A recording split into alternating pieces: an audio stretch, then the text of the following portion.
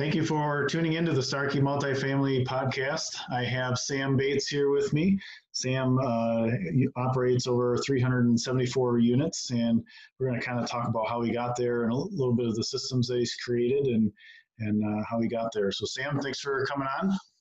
Thank you, Reed, for having me on the podcast. It's an honor, and look forward to sharing my knowledge with you. All right, thanks. I appreciate it. So, Sam, let's roll right back to the beginning. So, what got you started into real estate? Well, I was a finance undergrad, and I thought about going and getting my master's in real estate, but I decided to get an internship at a large financial institution. And after the internship, they offered me a full-time position, so I accepted that. And then I decided to go back to school, and I got my MBA and then master's in personal financial planning. And I was planning on being in equities for the rest of my life, but the market crashed. I couldn't find a job except 100% commission at 23, 24. However old I was, I figured I'd starve. So I got a job at a consulting firm, and it just wasn't the right fit for me. I was working a ton of hours, doing different things I didn't enjoy. So I started researching real estate, and I found that you could invest as a limited partner in apartments. So I invested in one syndication as a limited partner. And through that process, I started buying single family homes simultaneously, because about halfway through the first syndication, I realized it wasn't going as well as it should have. And I wanted to have the control, and I wanted to just be responsible for my financial future. And at that time, I could buy single family homes for under 100,000 with the rehab. And I just started doing that. And I either bought and held, flipped, or I did one spec build, and I totaled about 18 of them. And through that process, I realized it'd take a long time to get to where I wanted to eventually be.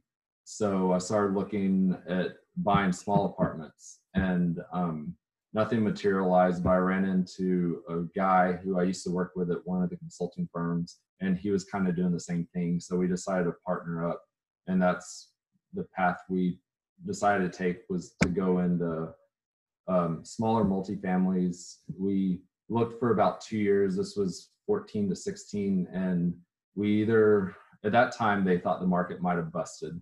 So we were underwriting the deals conservatively, and then also a lot of the brokers weren't giving us a chance because we were young. They didn't think we could raise capital. We weren't intertwined with any of the real estate groups that raise capital for you. So we just weren't getting a deal. And then that's why we brought in our third partner, who's a developer. And we actually started developing apartments before we bought any. And then that kind of led us down the path of multifamily. So you have 374 units now. Have you developed all those, or how did you acquire those? We've developed two. Our first development was actually a mixed use, 10,000 square feet of retail space in a 60-unit apartment complex. And then we developed another 48 units, and then we've acquired 4 properties for the other however many units. And right now we're building a total of 300 units as well. All right. So I'm going to back up a little bit, because we said we could talk a little bit about it. The deal that you were a limited partner on, so you said there were some problems with it. Can you say what they are, and maybe some lessons you learned that you could tell somebody that's looking to invest passively, what they would do to prevent getting into trouble like that? Yes, definitely. And I think who you partner up with in a syndication is key, especially if the market corrects, or when it corrects. An experienced syndicator or experienced investor will be able to weather the storms possibly or probably better than a new person or new syndicator. So I partnered with a guy who had 10 to 20 years experience.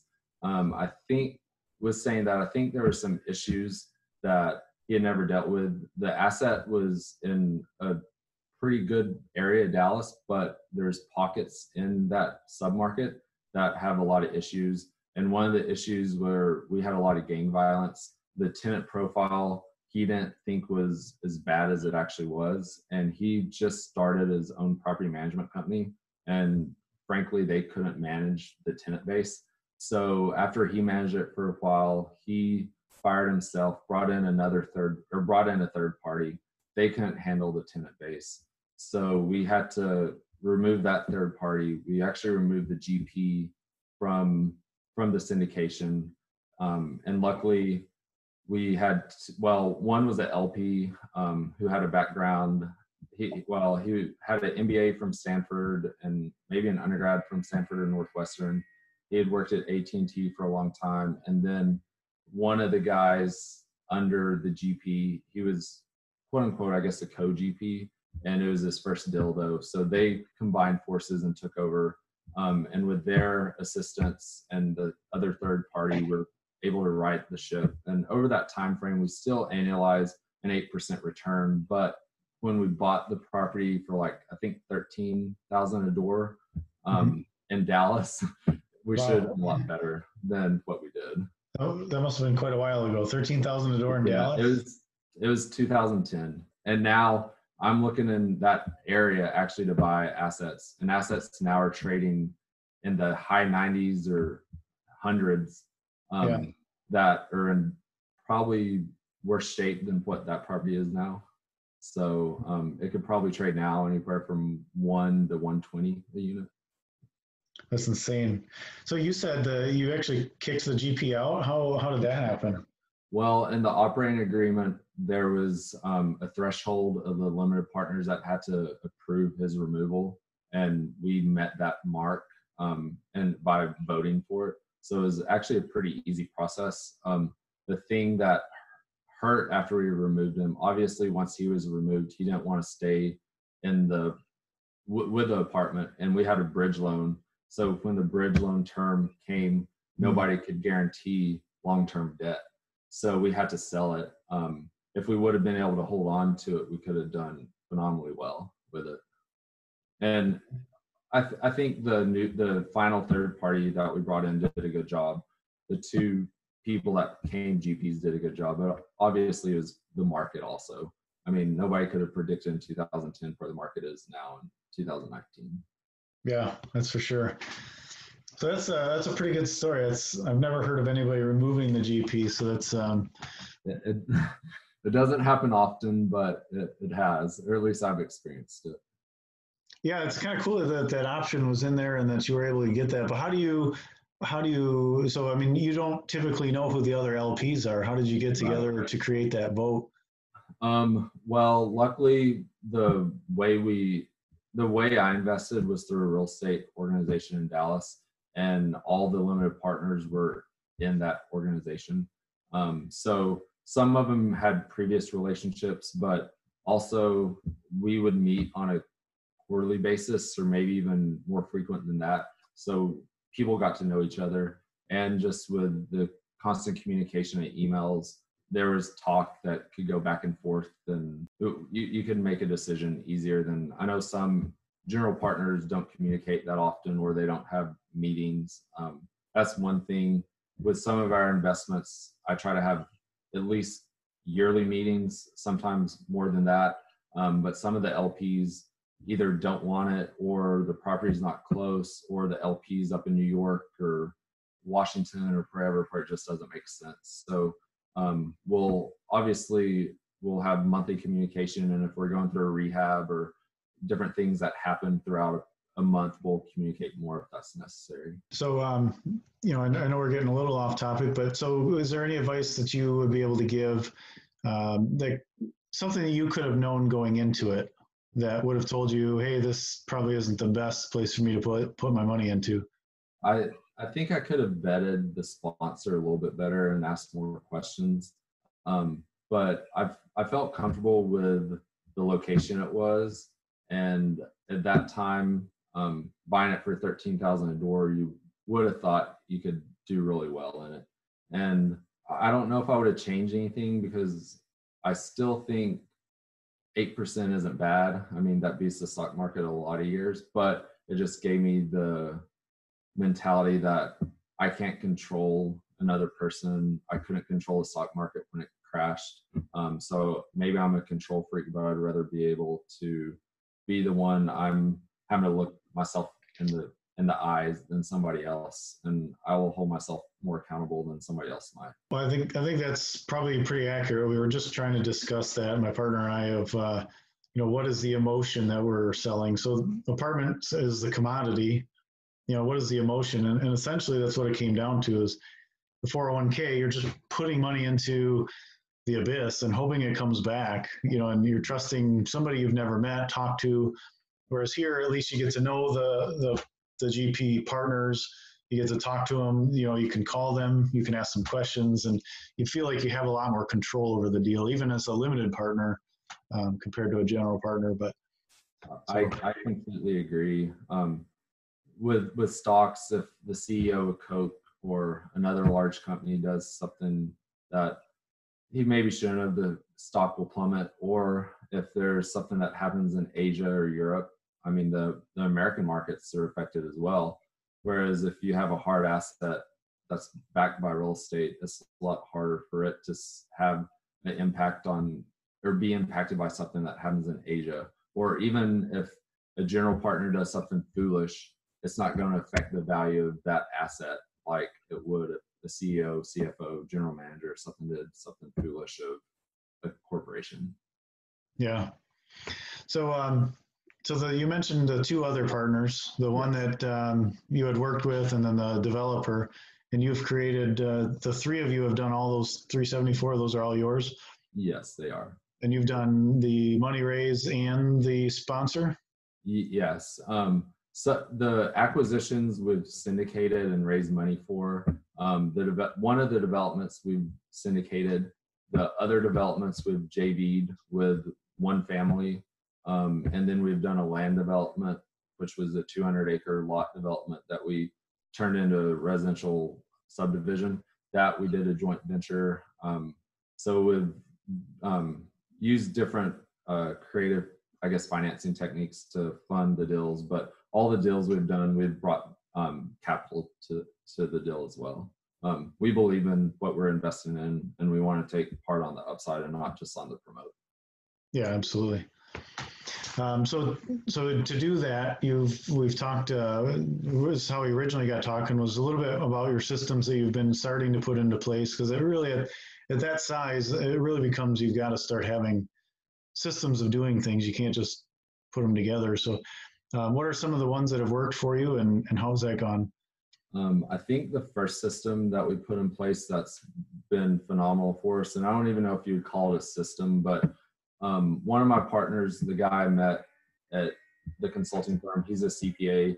I had spent 10 years in tax. So we started doing the bookkeeping, and we realized it was bogging us down. It wasn't the best use of our time. So we've outsourced bookkeeping and brought a lady in, and she's been with us about a year, and she's just taken off the burden for us. And she's been able to review the third-party property managers' financials and receipts in greater detail than we might have time for. So that was a big help to our business.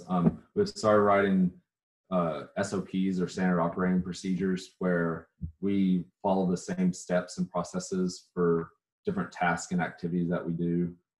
Some of the property managers we've hired are newer to the business like us, so we came up with a SOP that we expect the property manager at every property we have to do certain things each month, each year, each week. So they just have a better idea of our expectations. I think one thing that's going to be a big benefit that we're doing right now, mainly to our investors, and it'll save us time, but we're implementing investor management software, and that will allow the investors to log in and look at all their investments, kind of like you would with Charles Schwab or some stock portfolio you have, where it gives you real-time information. It also streamlines the PPM process. We were sending everything PDF. This will be all through DocuSign or some form of DocuSign. I know we've talked to attorneys in the past, and they're concerned about that because it's a electronic signature and not a wet signature. But as this industry increases in technology, more people are going to the electronic signature. So I'm comfortable with that. And then my third partner, he's had a development construction company for 20 years. So we already had a lot of policies and procedures in place for that company. And we're just helping instill a little bit more structure around those. And since we've developed or are developing over half of our asset or half of our units, that needs to be sound, and we need to make that like clockwork. You can't obviously do that with the cities because each city operates differently and has different timelines. But from the actual development, doing the groundwork to the putting in the tenant, that can be like clockwork. So you said the first thing you delegated was the accountant, which I think makes probably the most sense because that's probably the easiest, I would imagine. So did you hire like a CPA, or did you train somebody to do it? Well, we have a CPA, and they specialize in real estate, but we also hired a bookkeeper, and she had an accounting. Well, she's an engineer, but she had an accounting background for years. So, and she had experience in QuickBooks, which we use QuickBooks for all of our accounting. So it was a really easy transition to bring her in, and she could run without much supervision.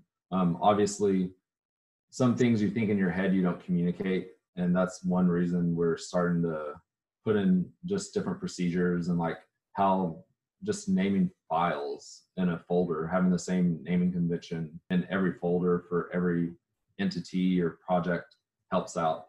And we implemented that probably 6 months ago. And it saves you time from looking at documents where they might be somewhere and they aren't, or you think it's somewhere and it's in another place. So where do you start with that? Do you try and build the whole system at first, or you hire the bookkeeper and then start saying, okay, well, every time you make a folder, let's do it this way, and then just kind of do it as mistakes happen? Ideally, you would like to start out and plan out everything first, but realistically, I think that's impossible for any business to do. I mean, we've done 10 to 11, about to start our 11th project in about 3 years. So I feel like a lot of times we're running with our hair on fire. So at least we haven't been able to set out everything and then do it. It's trial by error. Some is mistakes. Some is just once we do something, we realize there's a more efficient way to do it. Like underwriting, I've been underwriting apartment deals for about 10 years, but it ramped up in the last 5. So even over those last 5 years, I found ways to be more efficient in underwriting and different things like that. So are you outsourcing underwriting, or are you still doing that? No, I'm still doing that. That's personally one of my responsibilities. I would like to outsource underwriting, and maybe it's just a control thing, but I know a lot of people will outsource to virtual assistants overseas, and I think they could probably do a lot of the upfront data entry, but to figure out cap rates and different things in different submarkets, they might not understand all those techniques. But we're in the process we're talking about who our first employee is going to be full time.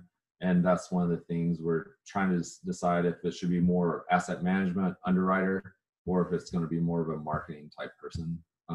I'm very comfortable underwriting the asset management side, and all 3 of us really don't spend much time on marketing. All of the capital we've raised have come from relationships that we've previously had. So the marketing might be the first direction we go. Now, you said you created some procedures for your property manager.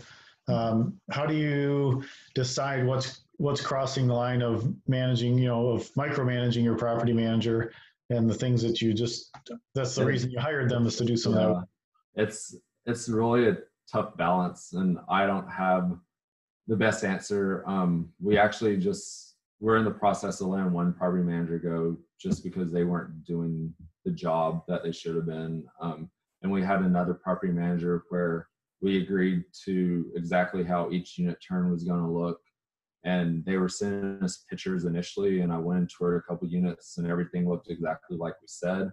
And then 6 months go by and I realized that the units were looking different than what we had agreed upon. And you have to trust that they're doing their job, but you also need to verify. And I think it depends on the property manager's personality and also the company. Some need to be more micromanaged than others. Even within the same company, I deal with 2 different regionals, and they their personalities are different. One I think is a lot more hands-on, one's a little more hands-off. And so you just kind of have to gauge really who you're dealing with. But I try to have weekly calls with every property manager. We obviously have monthly communication from the financials and looking at the financials. So you just have to gauge kind of their limit, because you don't want to micromanage, because at least me personally, whenever I was micromanaged when I was in corporate America, I started to perform worse and just kind of shrink up. So I never want to put that on any property manager, and always ask for feedback and get the feedback, and if I mean their expectations or if I'm overbearing or things like that. And then you talked about an investor portal. Do you mind sharing which software you're looking at? Yes. We looked at several. I think we looked at 5, and we decided to go with IMS, which is Investor Management Systems or Solutions. It seemed like they were on the more expensive end of the systems we looked at, but I felt like their software system was the most robust by far. And to where we want to go, I don't want to implement something and then a year or two down the road decide to re-implement or implement another system because it just has more capabilities. But from all the ones we looked at, I don't want to say any of the other names just to not badmouth them, but I thought theirs was by far the best for at least our needs. Yeah. I mean, I think it's critical, especially when you got, the volume that you've got. I mean, it's, so you want to look professional. You want to look like you know what you're doing, and just kind of having it haphazard doesn't really work. But that's part of a system too. So that just has, they're interested, so they come on, and then they say, okay, well, they can look at all the documents that you have available to them. They can click where they need to, and then when they're ready, then it's right there. They don't have to call you or email you. They just go on their portal and say, okay, let me sign the PPM, and we're good to go. Yeah, and now we've gotten some referrals, and like during the capital raise process, obviously we have a PPM and we have a great business plan and a nice slide deck, and it looks professional. And then when we send out the subscription documents and everybody's having to sign it with a pen, or some will do electronic signature, but it's not all from one same system. They send this documents back, and they're all out of order, or they'll only send certain documents back when they should have sent the entire package, and it just made a lot more work for myself. So I think it's going to take down in my time just from dealing with kind of petty hourly work that the system can easily take advantage of and remove that hardship, or you could bring in an hourly admin type person to do. Yeah. So your SOPs that you're creating, how are you storing and organizing them so they're searchable and so forth? Right now, all of them are written out in Word, and then the underwriting template is in Excel. That's how we underwrite deals. I've started thinking about possibly using Zoom or another software to record it. And I think that might be more interactive, and you can explain a little bit more than just cut and dry typing it out. I've talked to several operators, and they're starting to do that for their protocols and operating procedures. So I think that's where we will probably transition to in the future. Yeah, it makes sense. You could host them on, there's a website that just specifies on hosting training videos. I'm in a monthly mastermind with 4 or 5 different operators. And one of the guys said that probably 2 or 3 months ago. I just can't remember what it was, but I plan to go back through my notes and look and see what it is.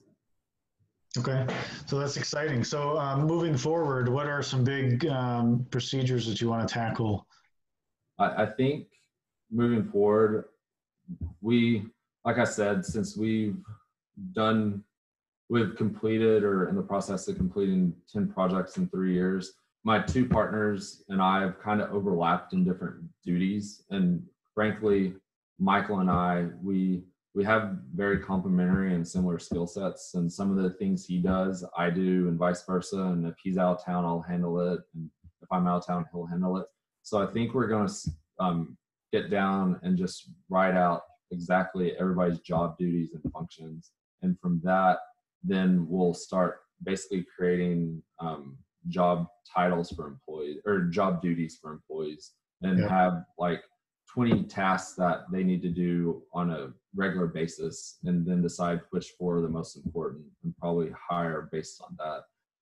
But I think after we have the investment management software implemented, the next phase is we'll go over to the development side and look at all those processes and documents and spreadsheets and everything that they have, and look at either software to implement to help expedite all that, or just try to refine it, because we've realized we need to have a niche market, and we can do something that most people, especially probably 95 or more percent syndicators, can't. And all of our developments have been in tertiary markets, and they've done really well for us. So I think we're going to start focusing and trying to attack that before other people do.